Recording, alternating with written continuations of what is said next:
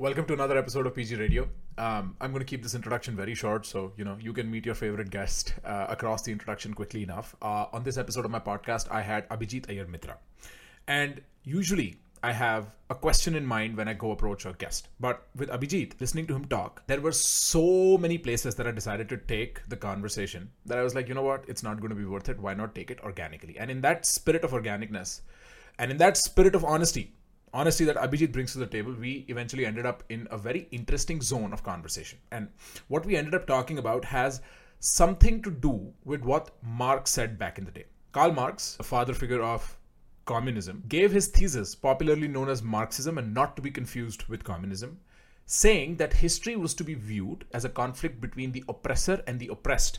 And the object of oppression, what decides who will be the oppressed and who will be the oppressor, is material, is money, is commodities, is wealth. With that being said, Marx was not entirely wrong. And I think Abhijit and I both agree on the fact that economics guides more things than any amount of political argumentation does. However, what Marx missed out and what we ended up discussing, incidentally, me and Abhijit, were the boundary conditions along which economics operates. And these tend to be the grand narratives that shape societies, civilizations, and economies. These narratives, these stories, what we often refer to as culture, is the theme that organically appeared in the conversation I had with Abhijit. And we spoke about the many different strands of narratives that exist in India. We discussed where they begin and where they end, what could be used, what could be patched on those narratives. We discussed in Abhijit's relentless, honest way, we discussed how free markets and fixing the education system is going to help improve these narratives for a better future for our country. Having said that, having started on the note of Karl Marx himself, I know I'm not going to get any brownie points for explaining Marx to anybody. I welcome Abhijit Iyer Mitra on the other side of the show. Keep watching. Don't forget to like and subscribe, and please make sure whatever you like from this podcast, make sure you mention the timestamp and write a comment. It helps me get across to people faster and better. All right. Thank you so much. See you on the other side.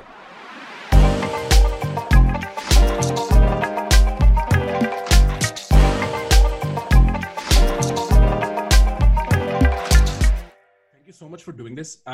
Like I said, I definitely want to bring you to talk about the real stuff, because I think, like you said, there is somebody has to say it. And I value honesty over almost all other virtues, especially in a context where information and accurate information is scarce.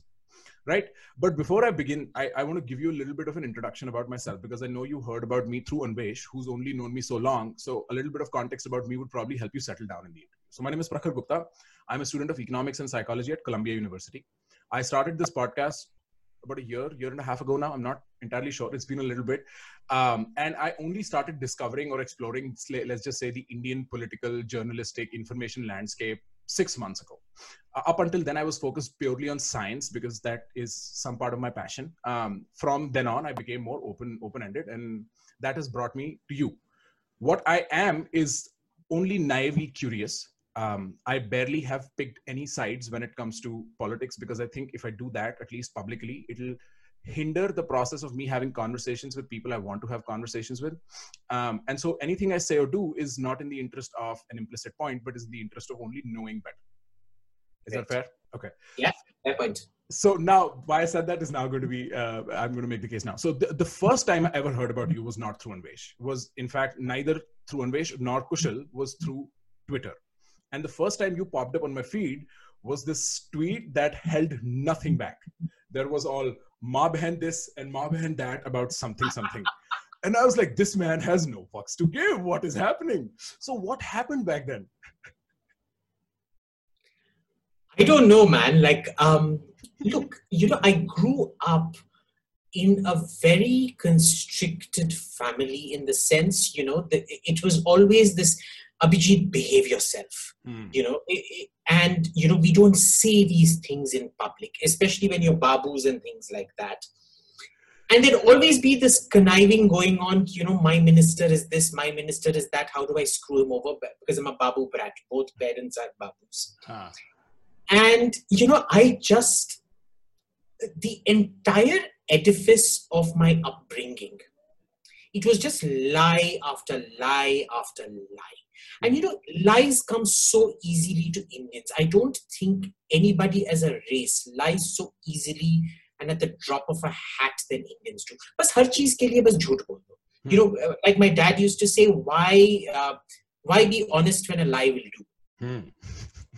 So, you know, it was sort of my rebelling out against this sort of pseudo grace, this pretense somehow that everything is just fine. And we're all these well-behaved people, everything is good. And then, you know, I just didn't hold back after that. It was quite liberating just saying what you wanted to say. Oh, I can attest to that. I can attest to that. I mean, I'm fairly younger. I think probably very younger in comparison to you, but I resonate with that. I grew up with this pretense of performance for the sake of grace, where, you know, you don't say certain things because your role matters more than your pragmatic reality, and therefore truth is secondary and grace is primary. And it got to a point once I started doing all the sincere stuff where I was having conversations that were more sincere than I'd like to be, the absurdist half of me was just let free automatically. It was like this very psychoanalytical like liberation on some end, where I don't tell people where to find me on social media, at least on Instagram right now, because I swear the shit out there. I just cannot hold back. And like so wrong, I'll be sleeping and I'll be like, do I swear too much on social media these days? I'll have that feeling because, you know, but I want to ask you, I'm sure you saw Red. There was something that just signaled red to you and you drove in like a bull, because that tweet was motivated by some sort of an anger. And I want to ask you what that anger was without crossing a line. I mean, what was happening? Why was the need for that? Look, things that get me angry are a whole spectrum of third-ratedness, right? Third-ratedness pisses me off. Third-rate analysis, mediocrity, third-rate economics, socialism, third-rate, well, I mean, you know what Churchill used to say, socialism is the politics of failure. So you basically, if you are socialist or lefty, you must be a failure in that sense. It's just duplicity, hypocrisy. And, you know, to be a human is to be a hypocrite. That much I get. But the point is, I always go back to first principles and try to make myself as less hypocritical as I could possibly be. Unfortunately, you know, I'm very demanding, even of my interns. You know, I demand a certain standard of work from them. And I've never been, you know, my favorite interns have always been the precocious ones who I know will outshine me someday. I hope will outshine me someday. Because for me, I'm a completely unsuccessful mentor if my mentees aren't better than me. So, you know, it's always been this sort of dislike of third-ratedness. That's my trigger. And so my question is then, because that tweet was particularly pointed towards quote-unquote Islamists. And is there a hypocrisy that is so obvious and apparent to you within the Islamist, within the left wing, within whatever lefties, liberals in the journalistic sphere, in the information sphere, in the political sphere? What is that hypocrisy, and why is it not obvious for me to see it? Somebody who's just trying to observe from the outside. Why is it so difficult for me to parse through this hypocrisy? Is this hypocrisy on the Islamist side? Is it on the Hindutva side? Why is this so difficult? Well, look, Hindutva has its own hypocrisies, but that's a different matter. For me, the worst hypocrisy is when, you know, you have, and you know, you need to take this sort of trajectory of how anthropologically religions have developed, right? With Hinduism, we had our sort of wars of religion, and the Rig Veda was a sort of treaty of Westphalia, where everyone agrees to mind their own business, not their poke their nose into other people's business.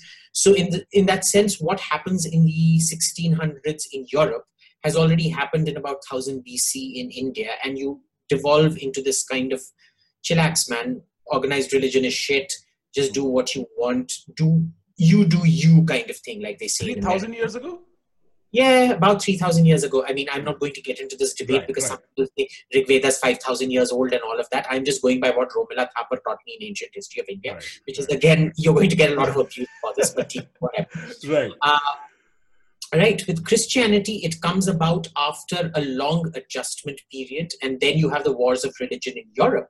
But remember, European Christianity and Christianity influenced by Europe in, say, Latin America, which was colonized much earlier, tends to become a lot more mellow. You go back to Christianity in, say, Africa today, it's extremely violent, extremely predatory, and things like that. Like the Lord's Resistance Army in Uganda, what was it, Uganda or something like that, which was, I mean, that was a Christian version of ISIS in that sense. You know? So the Taiping Rebellion, which was, it wasn't exactly Christian, but it was Christian inspired in a sense, the Heavenly Kingdom, and it killed off what, about 10-12% of China's population at that point of time. So, you know, it's different. With Islam, you've never had that reckoning. You've never had that huge sort of clash of religion happening. You've had the Shia Sunni thing going on and off. And so they haven't come to this entire, culturally, sociologically, they haven't come to this sort of, you know, just live and let live. There is no way an Islamic society can declare itself secular for any period of time in that sense. There's always going to be some form of blasphemy or whatever, or sacrilege, what have you, out there. And you see that. And that really pisses me off in India, because you understand this perfectly well. And yet you will have this entire apologia for, you know, say the hijab.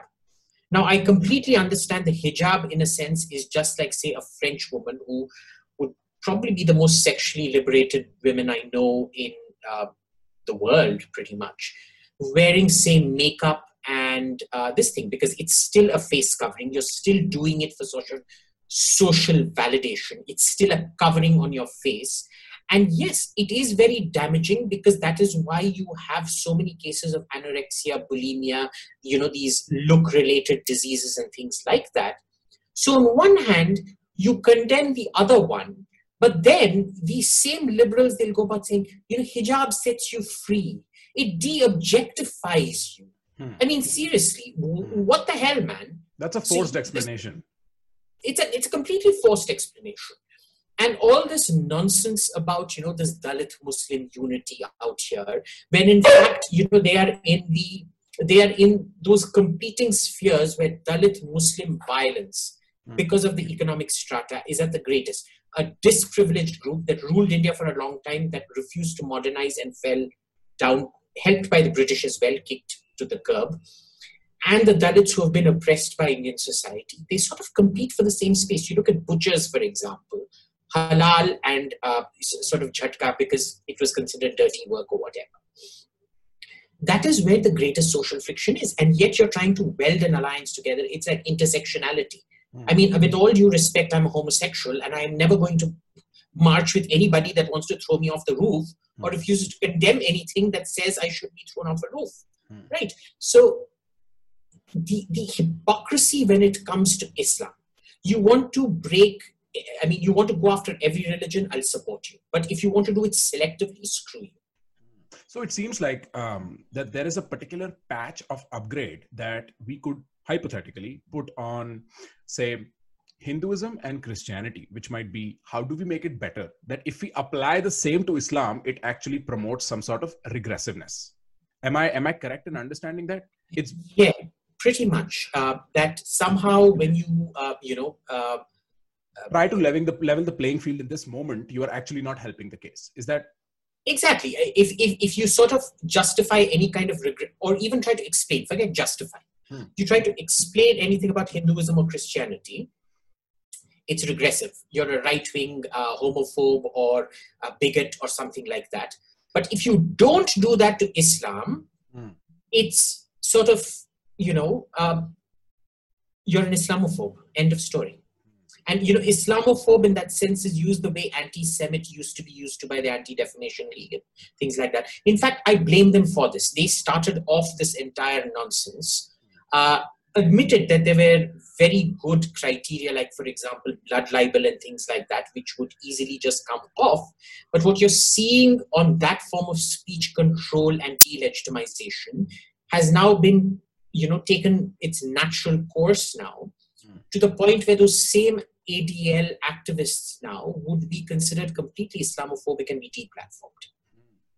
Right. I mean, the snake is beginning to eat its own tail. It's very obvious here in America in the liberal circles. But here is my question, or at least here is a thesis that I have, and tell me what you think about it. In my general understanding, as long as we do not have a grander economic narrative to believe in, we do not, as a society, and any society for that matter, move to the libertarian part of existence, right? It is as long as you're holding on to some tradition in the past for your primary sense of identity, there is no way you can incorporate an updating mechanism to that mean, right? So in view of the fact that, and first tell me how you feel, but in view of that, don't you think we need more economic narratives than culturally identitarian narratives in the Indian political sphere? Absolutely. So this is something I've always noticed. It's not just with India, but across the globe. If you look at it, ossified or rotting societies tend to looking to the past for validation, whereas societies that are economically vibrant start looking to the future. Right. This is why there's always this talk of Ram Rajya, or we should go back to the Rashidun Caliphate. If only the first 4 caliphs were alive, then, the Arab world wouldn't be the way it is. And with Christianity, it was, Christ is about to come. All these Armageddon cults and things like that, we're all about that in that sense. Future, but based on the past, Christ is returned or whatever. In India, we still see that a lot. And the way you get out of it is economic progress in that sense. The clearest example of this that you have is in Barbara Tuchman's The Calamitous 14th Century. If you read it, she'll show you how, the tomorrow of the average peasant wasn't going to be that much better. So they used to imagine this golden past to sort of justify hope for the future.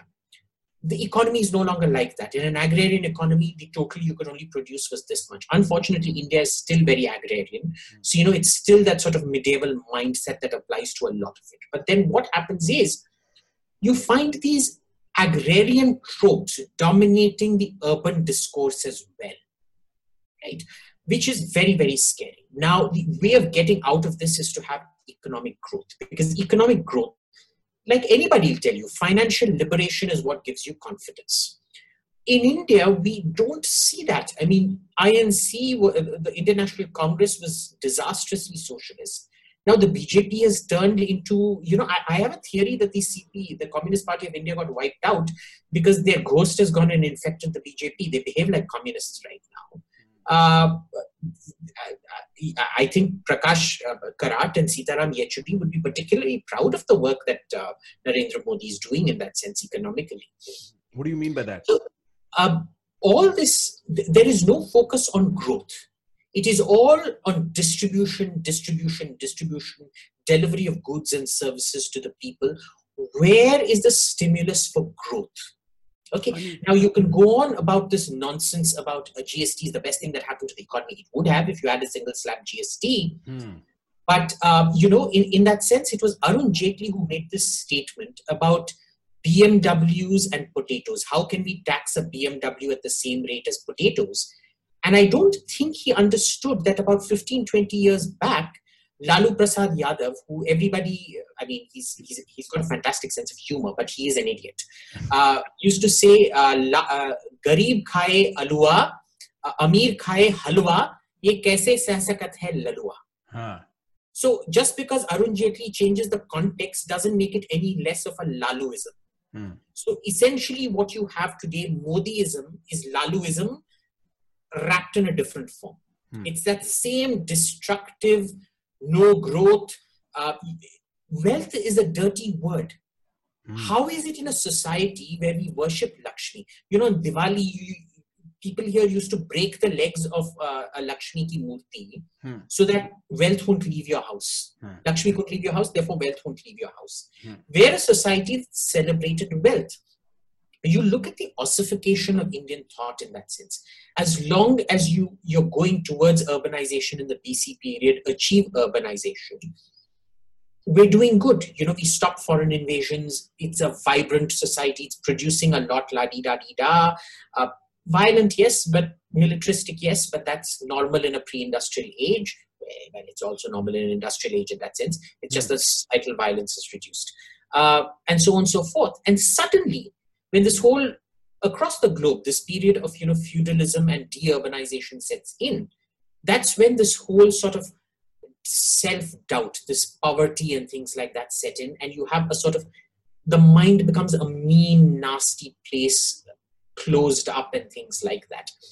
It's a pattern, and I don't know how to get out of it. The BJP was our last hope in the sense, and they've turned into the Bharatiya Communist Party. Yeah. Right, but it's weird because 2000, here is what I do say about my politics online. 2014, there was no way I would have not voted for Modi if I was old enough, right? I would have voted for Modi. And I know so many people who would have voted for Modi. By 2019, things had changed for a lot of people. But the reason why we would have voted for Modi was because of the Gujarat model. We saw this hub of free market kind of capitalism as far as we could have imagined in the confines of India happen in Gujarat. We saw rivers get cleaned. We saw statues that actually looked great, right? What happened once they got into the national office? What happens then? What happens post 2014? Why so much discrepancy? So in 2014, I voted for Modi. And in 2019, I tried not to vote for Modi. Unfortunately, the other side was so bad. My motivator was Modi is the least of all the bad things that could happen to India. So, I don't believe in wasting my vote. So I voted for Modi again. But what is the driver of this change from the Gujarat model? Well, look, here's the point. I don't think the Gujarat model was that great to begin with when we look at it now with the benefit of hindsight. And a lot of it had to do with the fact that Modi was very good at creating these narratives to sell, number one, which he still is. I mean, he's a great manipulator of the media and things like that. But number two, his detractors never forced on factually dissing the Gujarat model. All they ever went on was on a Godhra, which actually served Modi's purposes. Because I think with the benefit of hindsight, we can now say that Godhra was a tragedy of omission, not a crime of commission. What do you mean by that? So the opposition would have you believe that Godhra was deliberately spurted on by Modi and the BJP and all of that.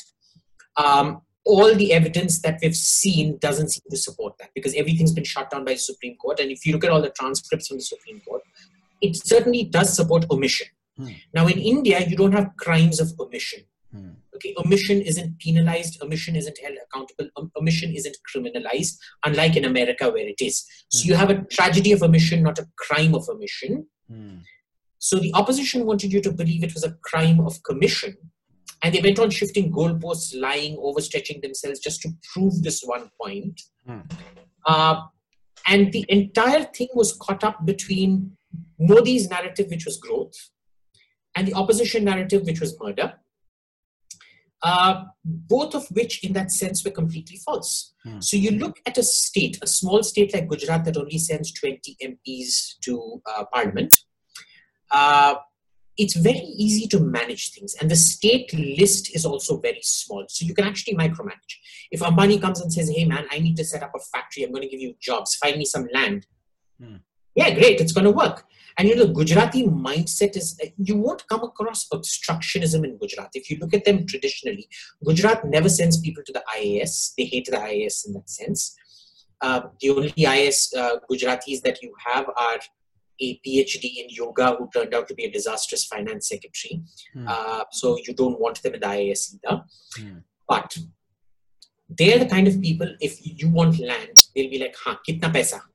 And then you give them the money and then, you get what you want. Sardar Sarovar is a different story. That was more to do with, tribal nomadic populations and things like that in that area. So that's a different conversation to have. But Gujus are normally very, very enterprising. They'll always look at a business opportunity. The trade unions will collaborate with you, cooperate with you, and things like that. When you come to Delhi, you can no longer micromanage these things.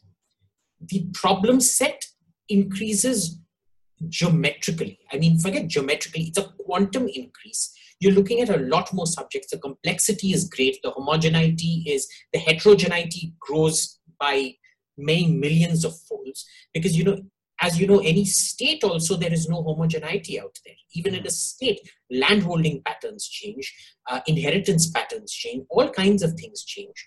So I think he's basically gone from a micro model that worked well to a macro that doesn't. For example, socialism works really well in, say, a small country like Sweden or Norway. And there are different problems. I mean, we can get to that in a later stage. Right. But when you scale it up to a big country, it doesn't work at all.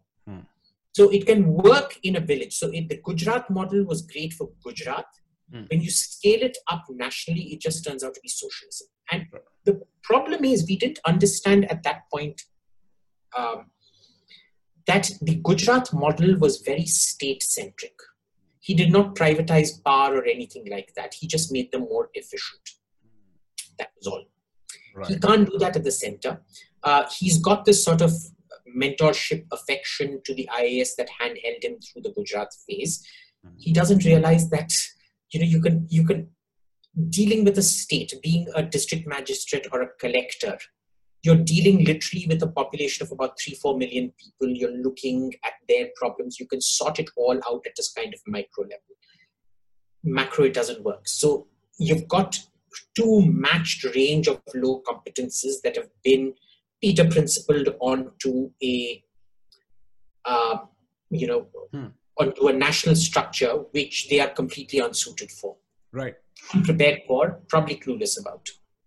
Right. When I spent one summer in Punjab interning with a government institute that trains post-qualified IAS and other bureaucrats. And I spent the summer interning sort of doing what they would do, but on a very, very micro level. Now, what I was good at is, so part of my job was to go to, say, Ludhiana's Punjab Agricultural University, to go to a government school, to go to hospitals and drug centers and all this variety of museums and whatnot.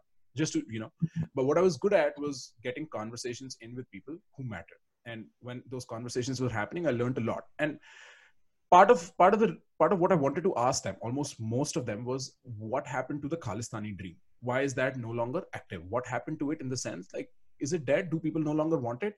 And most of them gave me a very similar answer, which was, we would be happy if the state list had more power. That if India as a state got more federal, the state governments had more power, we'd be happy. What do you think about that notion? Do you think there is any merit to that? Again, it's one of those cut and paste dreams, and I'll tell you why. Theoretically, federalism should work. Unfortunately, out here, we've seen states get more power, and they're just as useless as the center is. Right? The states are just better at wrapping up their incompetence in vernacular. The center just does it in English and Hindi. That's the difference. Policy is made by people. Policy is the aggregate of the people you have in charge. When you have morons and duffers in charge, you're going to have moron and duffer policy. Right? So it has nothing to do with federalism per se. Theoretically, federalism would work, but for me, in India, that's a cut and paste solution. Because when your human capital is so low, your policy making is going to be shit.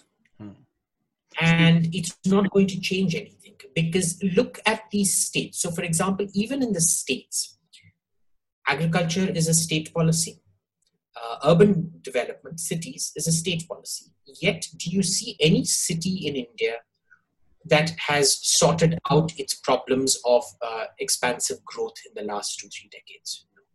Do you see agriculture? They could have all moved towards drip agriculture, water conservation. What's prevented them from doing that? They refuse to do that. Even now, my state, Tamil Nadu, for example, has this long festering dispute with Karnataka. And one of the upper riparian obligations on Karnataka is you will not carry out repair of your waterworks.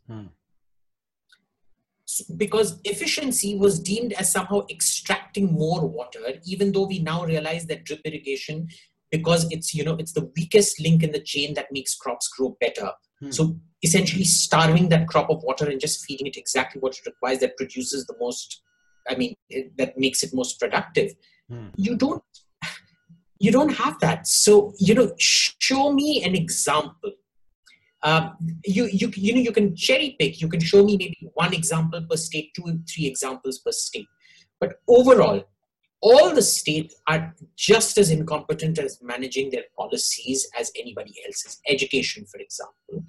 We've got such a huge education problem. Just to get to China's level, you're going to need something like $400 to $500 billion a year to invest in education. I'm just talking about factory floor workers. Okay? Forget all the Mera Bacha engineer, Agla Bill Gates nonsense. You spend $8 billion of public money and $8 billion of private money on education. Where is $16 billion? Where is $500 odd billion? Right? Okay, so one of the things you can then do is to simplify the curriculum, do a scientific study on what do kids actually retain.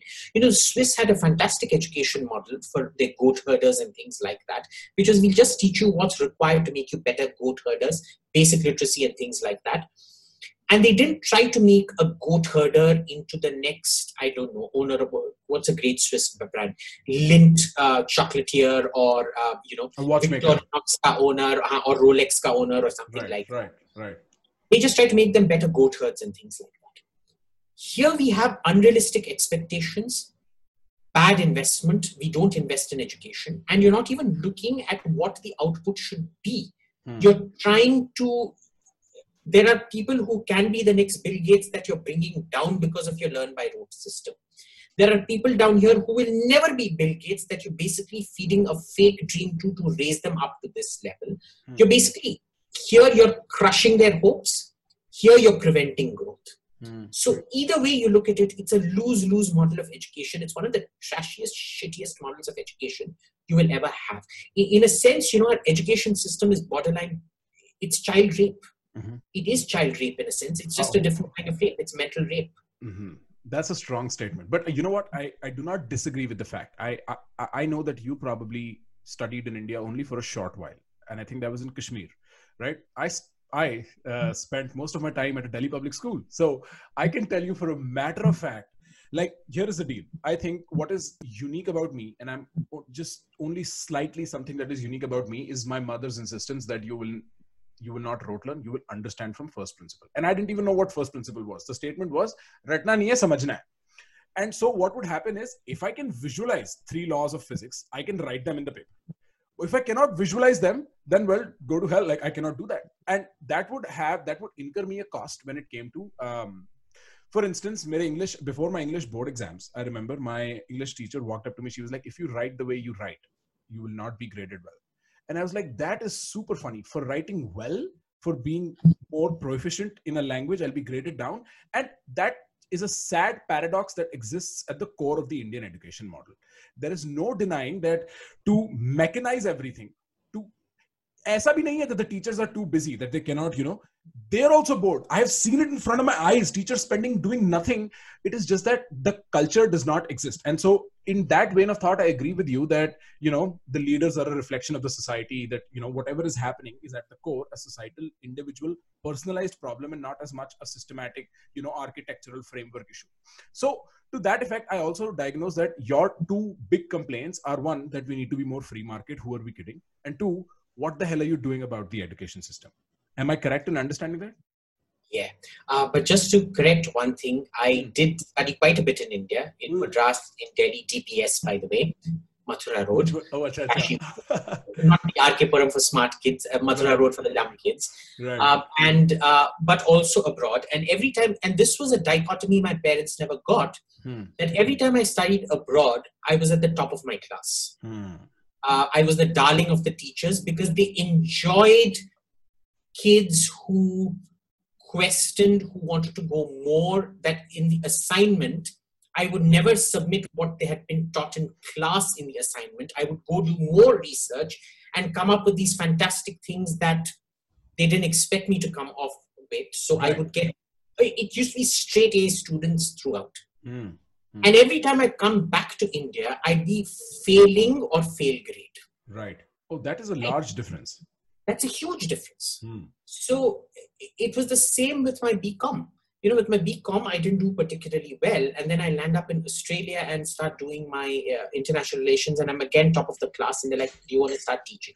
Right. So there's something about this, this education system. It's damaging our kids. I don't think parents realize how much it's damaging their kids. But the thing is, we used to have a quality system and a quantity system. When India became independent, we were 10% urban, 90% rural. And the way Indian democracy was mediated, American democracy was 50% to urban areas, 50% to rural areas. In India, it was different. Economic power to these cities, political power to the villages. So even now, it's almost an apartheid system because fewer people in villages actually control more Lok Sabha seats than the greater urban population. We're almost 60% urban technically. It's hidden. Officially, we're 45% urban. Actually, we're about 60% urban because, you have these things like so-called villages within cities. I live in a place called Safdarjung, and there are about 6-7 villages in the middle of Safdarjung. They're not villages, but they're classified as villages or slums or whatever you want to call it. So, there's all these trickery things that happen. Now, the thing was in cities, used to have all the fine conversation. Teachers had time to sort of teach you and, put up with your eccentricities and things like that.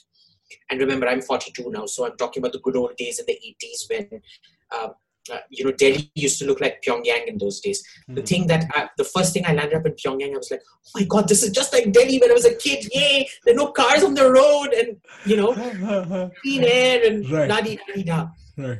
But all of that changes in 1991 when you have the economic reforms, which were good. I mean, they were a good thing. Narasimha Rao did more for this country than anybody else before him or after him has ever done. You have this huge migration of about 600 million people to your cities. And what was meant to be the preserve of quality had to then cater to quantity, and everything just dropped. Quality bhi nahi raha, quantity bhi nahi raha. You can't deal, you were never built for that kind of quantity. Quality got destroyed. So right now you just have na ghar ka, na ghat ka, you just have gobar ka. So tell me, what is very interesting is you said Narasimha Rao did more or less. Usually people are very friendly to credit this to Manmohan Singh. And I'm wondering if you skipped that name on purpose. Look, what was Manmohan Singh? Do you think Manmohan Singh could have done anything without the political backing of Narasimha Rao? I think all the people who say Manmohan Singh is responsible and not Narasimha Rao are basically trying to, take away credit from Narasimha Rao. Narasimha Rao had a weaker government than anybody before him. And yet he pulled off so much more, including preparations for the nuclear test, which never happened, but they were all kept ready and everything, than any of his successors did. So, I think it's just mean and nasty to take credit away from him. Right. So here's my question. Part of your job profile is that of being a defense analyst. And what I've observed, at least in the limited time of my life, is that there is a resurgence of the Indic, Hindutva identity, where we are finally beginning to get proud of who we are. I remember when I was growing up, the rhetoric was, India mein to aisa hi hota hai. Now it's a little different. It has its own problems, whatever.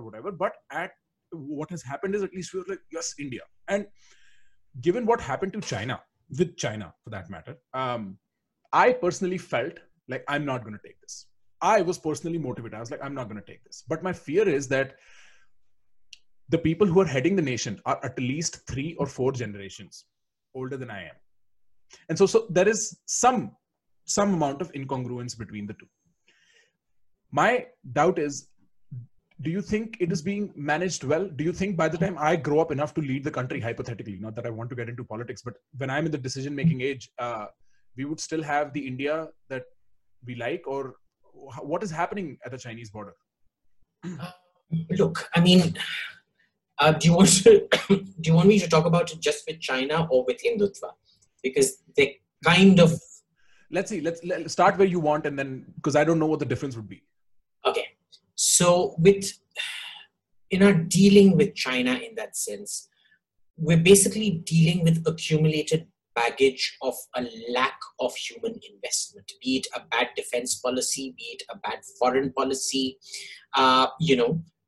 Today, the foreign minister has gone and said, we are not going to get it aligned into any camp. This after China has gone and killed 20 of your men. Okay, we didn't want to get into any camp after they killed, maimed, or took prisoner about 10,000 of our people. Okay, this is the kind of stupidity, compound stupidity, that afflicts our policy. And sadly, I'm all for Hindutva. I'm for Hindutva when it is a positive expression of your cultural resurgence. But you cannot have a positive expression of cultural resurgence unless you have a strong, growing economy. And you have the sort of human excellence to back it up.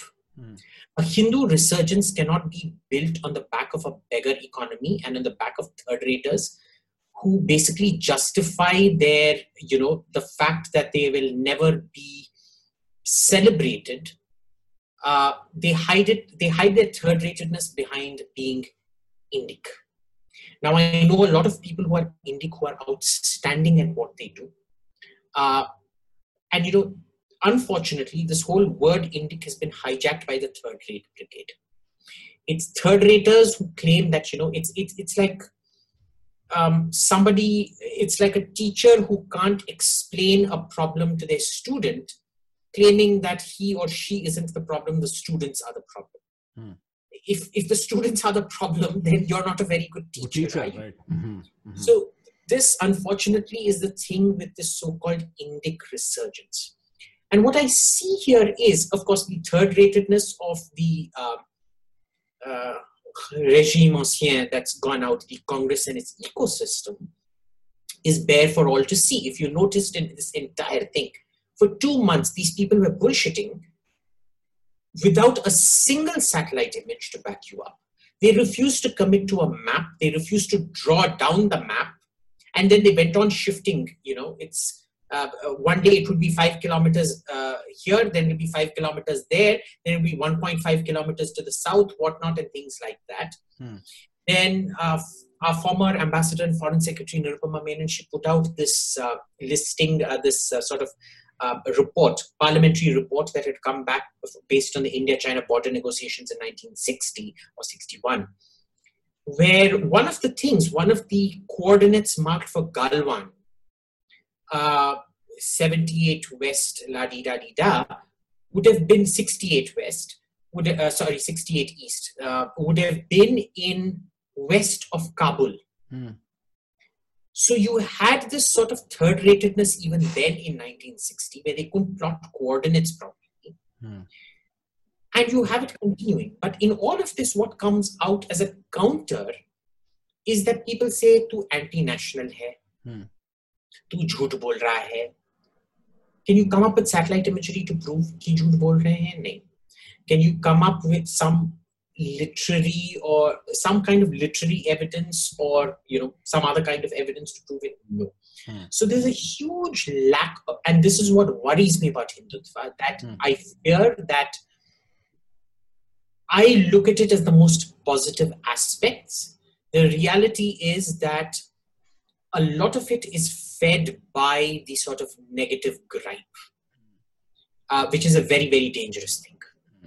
So I understand sometimes where these people are coming from, where the left is coming from, when they say, this is like 1930s Germany and so on and so forth. Unfortunately, if you look at the right as a whole, that simply isn't true. They want to magnify the worst elements in it and stereotype the whole right based on some particularly nasty, unsavory characters. And let me give you an example of why they are wrong.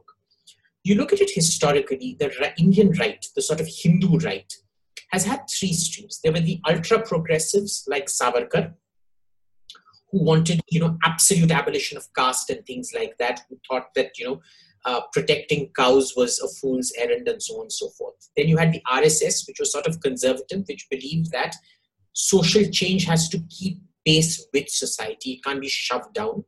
And then there were the outright regressives. The outright regressives have always been the loudest, and within the right, they have lost every single battle, they have lost every single argument, they have lost every internal power play, which had always settled in the centrist RSS in that sense, which then forced Savarkar to also say that, Gau Raksha, protection of the cow, is central to a Hindu identity set, because, he himself was an atheist. So he said, yes, because we have to make a sort of we have to compromise, find some kind of a compromise solution. This is one of the things we can kind of agree on. Let's keep this. But you tell me, when has the regressive right ever won out in India? Who's the regressive right? Who's the regressive right here? VHS? Regressive right are the people who say, caste, jati is not varna. They justify untouchability and crap like that, saying, caste is still good, it is still relevant, la-di-da-di-da.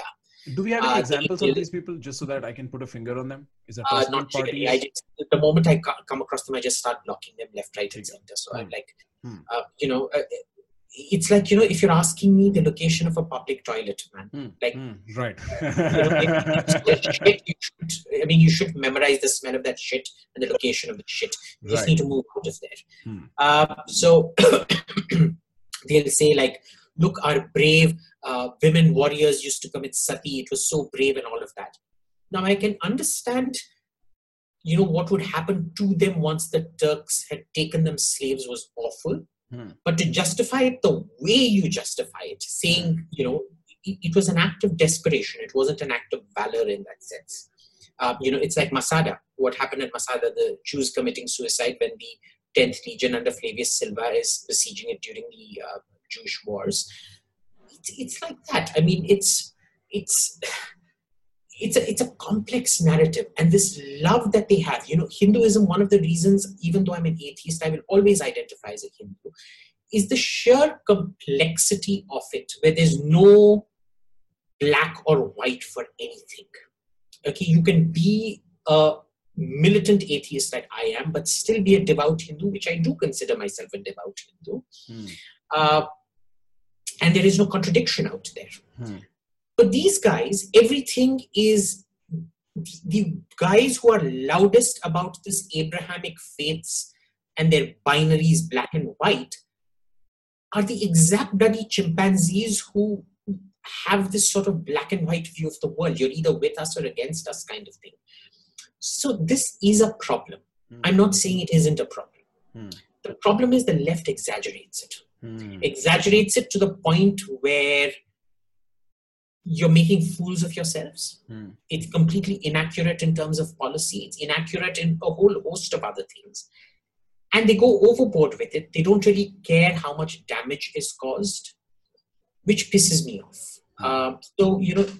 Again, we're getting back to triggers. Right. But so I think you picked up on that. And that's my concern with Hindutva for that matter. And it's not just Hindutva, but the politicization of any culture. What that eventually leads to is a narrowing line that ends up at a point. And that point is how you will be if you are a Hindu. Everything else, which is absolutely against the spirit of Hinduism. Hinduism is not a point. It's a nexus of many, like when I was taking this one class in ancient Hindu plays, and we started reading through the different variations of the Mahabharata itself across India. And you come to realize, to establish what is truly Mahabharata is, it's a nexus. There is a conversation happening between all these small. And my fear with the politicization of the culture is that eventually we will all have to either cross a certain line to be a part of it, or otherwise you're out of it. Is that a fair fear, or am I just thinking too much? Am I just too influenced? No. Right. That's a very real fear. And so, it's sort of the Abrahamization of Hinduism. Yes. And remember, what we call the Abrahamization of Hinduism comes from this sort of inferiority complex and fear. Inferiority complex and fear are never good drivers of policy. Hmm. And unfortunately, we see that, and this is where what irritates me with the left, that no matter what Hinduism does, Hinduism is a shitty religion. Look at Islam, it's so progressive. Hinduism, look at it, it's so regressive, blah, blah, blah, nonsense, la-di-da-di-da, so on and so forth. You're sort of normalizing anger. You're normalizing hatred. You're normalizing gripe. You're normalizing third-ratedness. You're justifying violence, or just whitewashing it. None of these are good, and the Hindu right is learning from this. They're adapting to this, and in the process, they're actually Abrahamizing more and more and more and more. And yet, I find it's the people who claim that Hinduism is Abrahamizing the most that are the loudest critics of Hinduism and the biggest apologists of Islam. Okay, so I don't take it seriously. So, for example, in one of your podcasts that I saw, a certain editor of a certain web portal was saying, I don't consider what Arnab Goswami does to be journalism. Now, here's my issue. Show me a definition of journalism, an accepted definition of journalism that says that what Arnab Goswami does is not journalism. Okay? You can't. I mean, let's be real about it. I have personal problems with Arnab's style of journalism in the modern time. Right? You could. But see, your personal problems doesn't make him any less of a journalist. I mean, Abhijit, are you really saying... He fits all the category, because if you pass off today's CNN, NDTV, everybody pass off opinion as news. Okay. Nobody sticks to the rule anymore of keeping news. Opinions were only meant to be relegated to the op-ed page, not to the news pages. Today, nobody does that anymore. Arnab does exactly what Arnab does more hyperbolistically what NDTV taught him to do. If you go back to all these left, right, center, or whatever those programs were on NDTV, they used to have left, right, center, but there usually be 4 or 5 people from the left or anti-BJP, and there would always be one person from the BJP. So they would get 5 times the amount of time to talk versus one. And then you would have a carefully handpicked audience that would only reflect a sort of lefty point of view. Okay. Arnab does the same thing, just in a much louder manner. I mean, at least much more honest to have 3 people from the left and 3 people from the right. He shouts them both down. That's a different matter. Right? So it's mostly him talking. Right. If he gets this much talk time, everybody else gets this much talk time. Right. But tell me, how is, say, News Laundry, Wire, Scroll, Hindu, NDTV any different? They're all guilty of the same thing. Okay? They just put on a facade because they're not hyperbolistic. They put on a facade of being more journalistic. But again, let's go back to definitions. Tell me, what is the definition of journalism which categorizes you as a journalist and Arnab not as a journalist? All right. So here is my complaint with Arnab. And Arnab's not, Arnab for me, he's a placeholder. And the reason why he's a placeholder is because I grew up admiring his journalism when I was younger. When I was in 8th standard, 7th standard, I would look up to him, be like, this is the kind of man who asks the questions that need to be asked. And I was naive enough to, what happened eventually. And I think it has a lot to do with let's just say the modern conundrum of traditional media, or any media for that matter, is that it incentivizes dramatics, theatrics, sensationalism over information. And so from a first principle point of view, information, if I want to make up my mind about Indian politics, what I need is information. And if the information architecture is so deeply corrupted by just pure capitalistic incentives, not because of somebody's ill will, but pure capitalistic incentives, I can't trust anybody. I can't make up my mind. And then I am left to decide. I'm grasping at straws when it comes to making up my mind, and deciding for my future and whatnot. And so that is my problem. I'm probably holding Arnab to greater standards, and that might be because I grew up admiring him. But the fact, how does Scroll, Wire, News Laundry not seek to make profit? They're all sort all of them do it. their own, exactly. All of them do So it. I'm not either denying you it. come up with a non-profit version of journalism, Mhm. otherwise they're all corrupted. They're all playing their own games, Mhm. which is all access games, power games, and ecosystem games and all that nonsense. Mhm. So I mean, let me just carry this a little bit forward. you can totally not like Times Now and Republic. Mhm. I get that. I can't stand Scroll. I can't stand News Laundry Mhm. for a different set of reasons. Scroll at least has quite good intellectually argued content. News Laundry is sort of the Republic of the left in that sense. Mhm. But here's the point. What is the rule under which Republic does not constitute journalism? Let's First not get. Mhm. I mean, First again. principle. So here is the issue. This is why all these people will tell you, oh, Arnab Goswami needs to go to jail.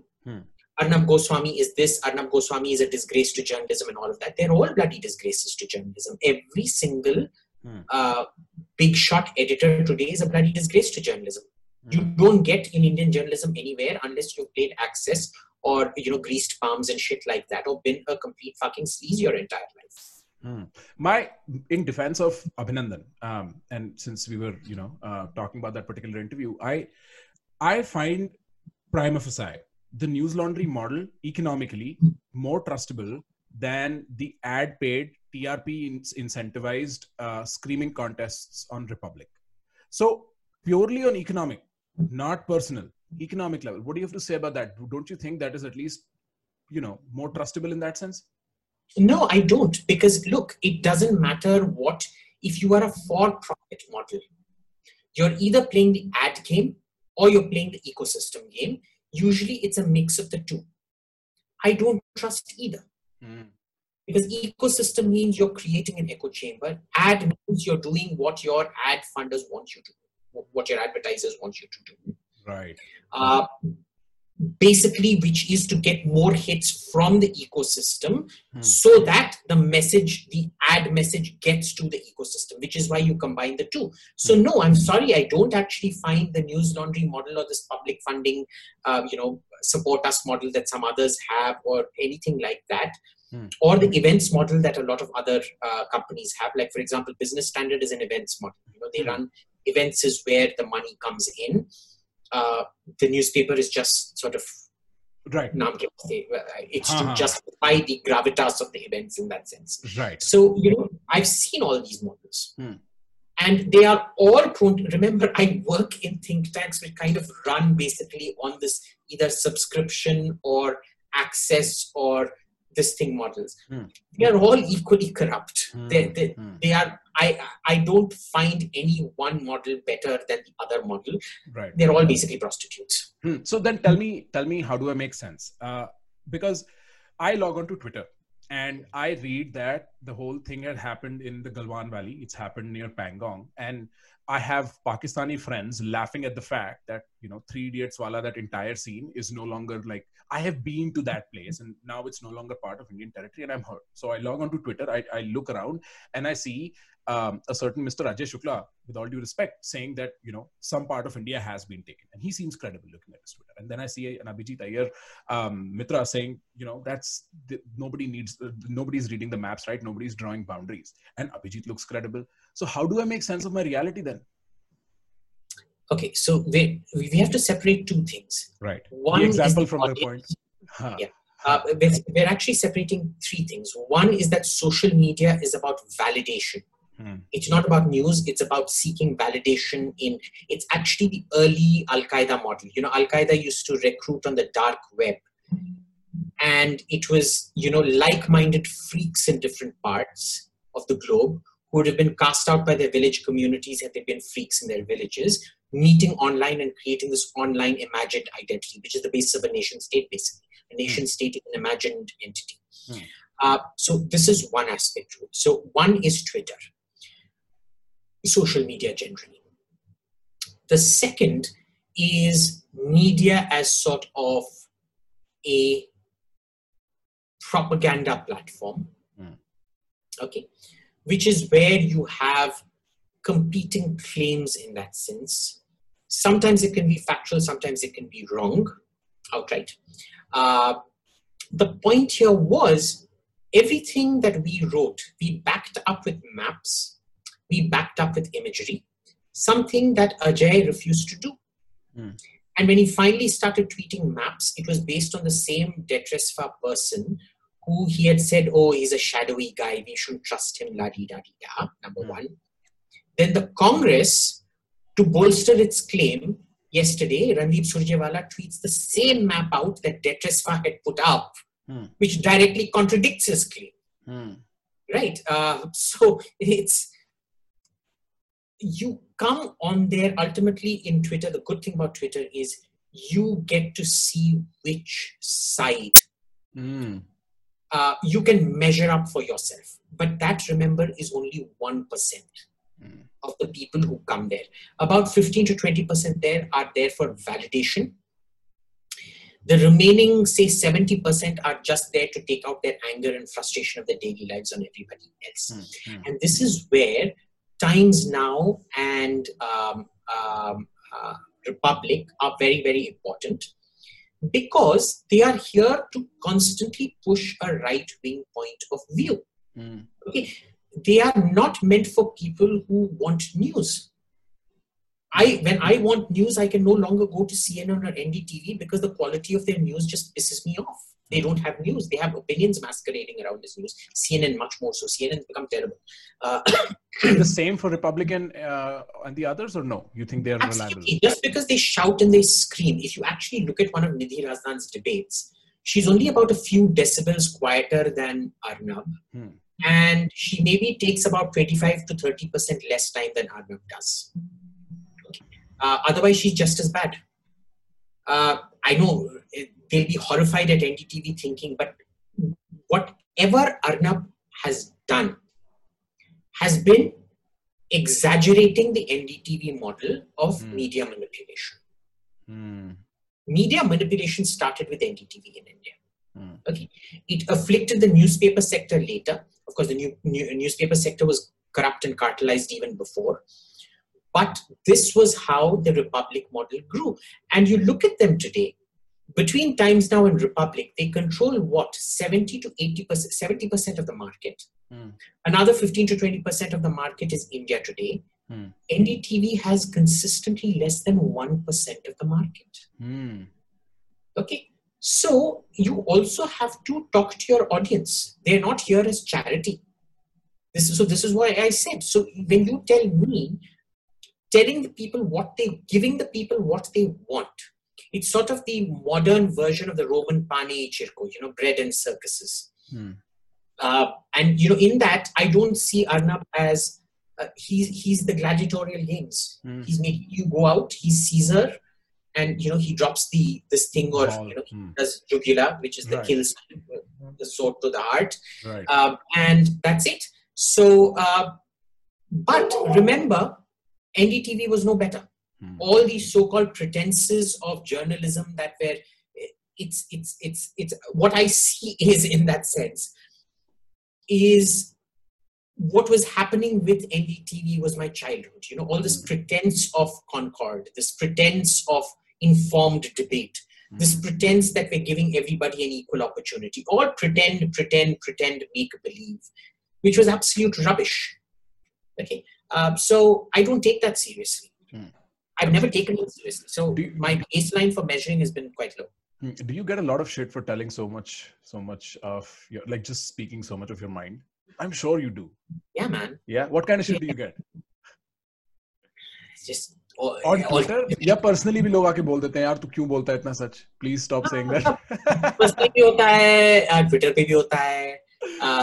And the thing is, they're like, in the BJP, for example, they're like, why do you criticize us so much? Sometimes you talk like an NDTV anchor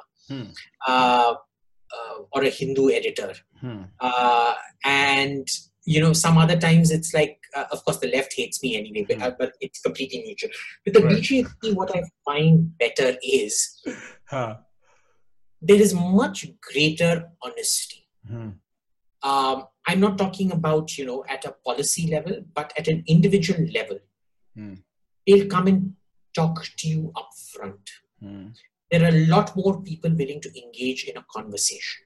Hmm. In the Congress, it's the reverse. Hmm. It's the leadership that is extremely honest in private, very civilized and gracious in private. Hmm. The followers are all complete bores. Hmm. So, there are these two levels. There's the sort of, don't take Twitter as the thing, because Twitter are basically cowards who are too scared to put their face up and face the consequences of what they're saying. I'm talking about the party as a whole. This much honesty in the BJP. In the Congress, there is a lot of introspection and honesty, because honestly, the Congress has some of the brightest minds we'll ever have. This part is extremely honest, brutally introspective, very, very straightforward. I mean, I really admire some of those people. Can you name some of those people for context? No. Okay. ठीक है. That's fine. Huh. And but in BJP? In the BJP, they have some brilliant people. Huh. The problem is our current Prime Minister micromanages everything and doesn't give them agency. Remember what you're looking at in the BJP. In the Congress, you're looking at the refined old elite that have invested massively in human education, in human value addition. In the BJP, you have the resurgent, that middle class, that's those 600 million people who moved from the rural areas to the urban areas, who started voting BJP because they were the assertive new middle class, who have yet to acquire that polish. And so there is that fundamental honesty that we want to go ahead. Of course, a lot of them are also angry and disappointed, and they don't like it when you criticize the government, because there has been this very dangerous conflation of four terms: right, Hindutva, BJP, and Modi. That's a suicidal conflation. Because when these are four separate circles, there was a subset, a minor subset in between. But when they all become, sort of the exact same circle, when they're all in perfect alignment, it's called an eclipse for a reason. When the sun and the moon get in perfect alignment, you have a total solar eclipse, which is considered bad luck. This is like that. When all the circles start aligning, it is nothing but bad luck. Nothing good can come out of the country for this. So, these four circles need to sort of disaggregate. There should be an overlap, but they need to disaggregate.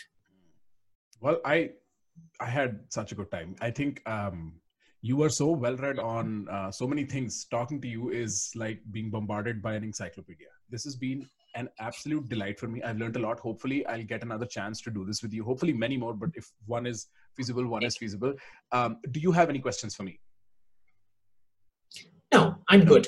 I think, I'm going to follow in Karl Marx's footsteps. When he was asked for his last words, last words, boss, he said, last words are meant for fools that haven't said enough. So I think I'm going to die in a dark, dingy place, dejected like that. Right. And you say, man, I've got nothing to say. I've said whatever I wanted to say. Right. Okay, thank you so much. This has been phenomenal.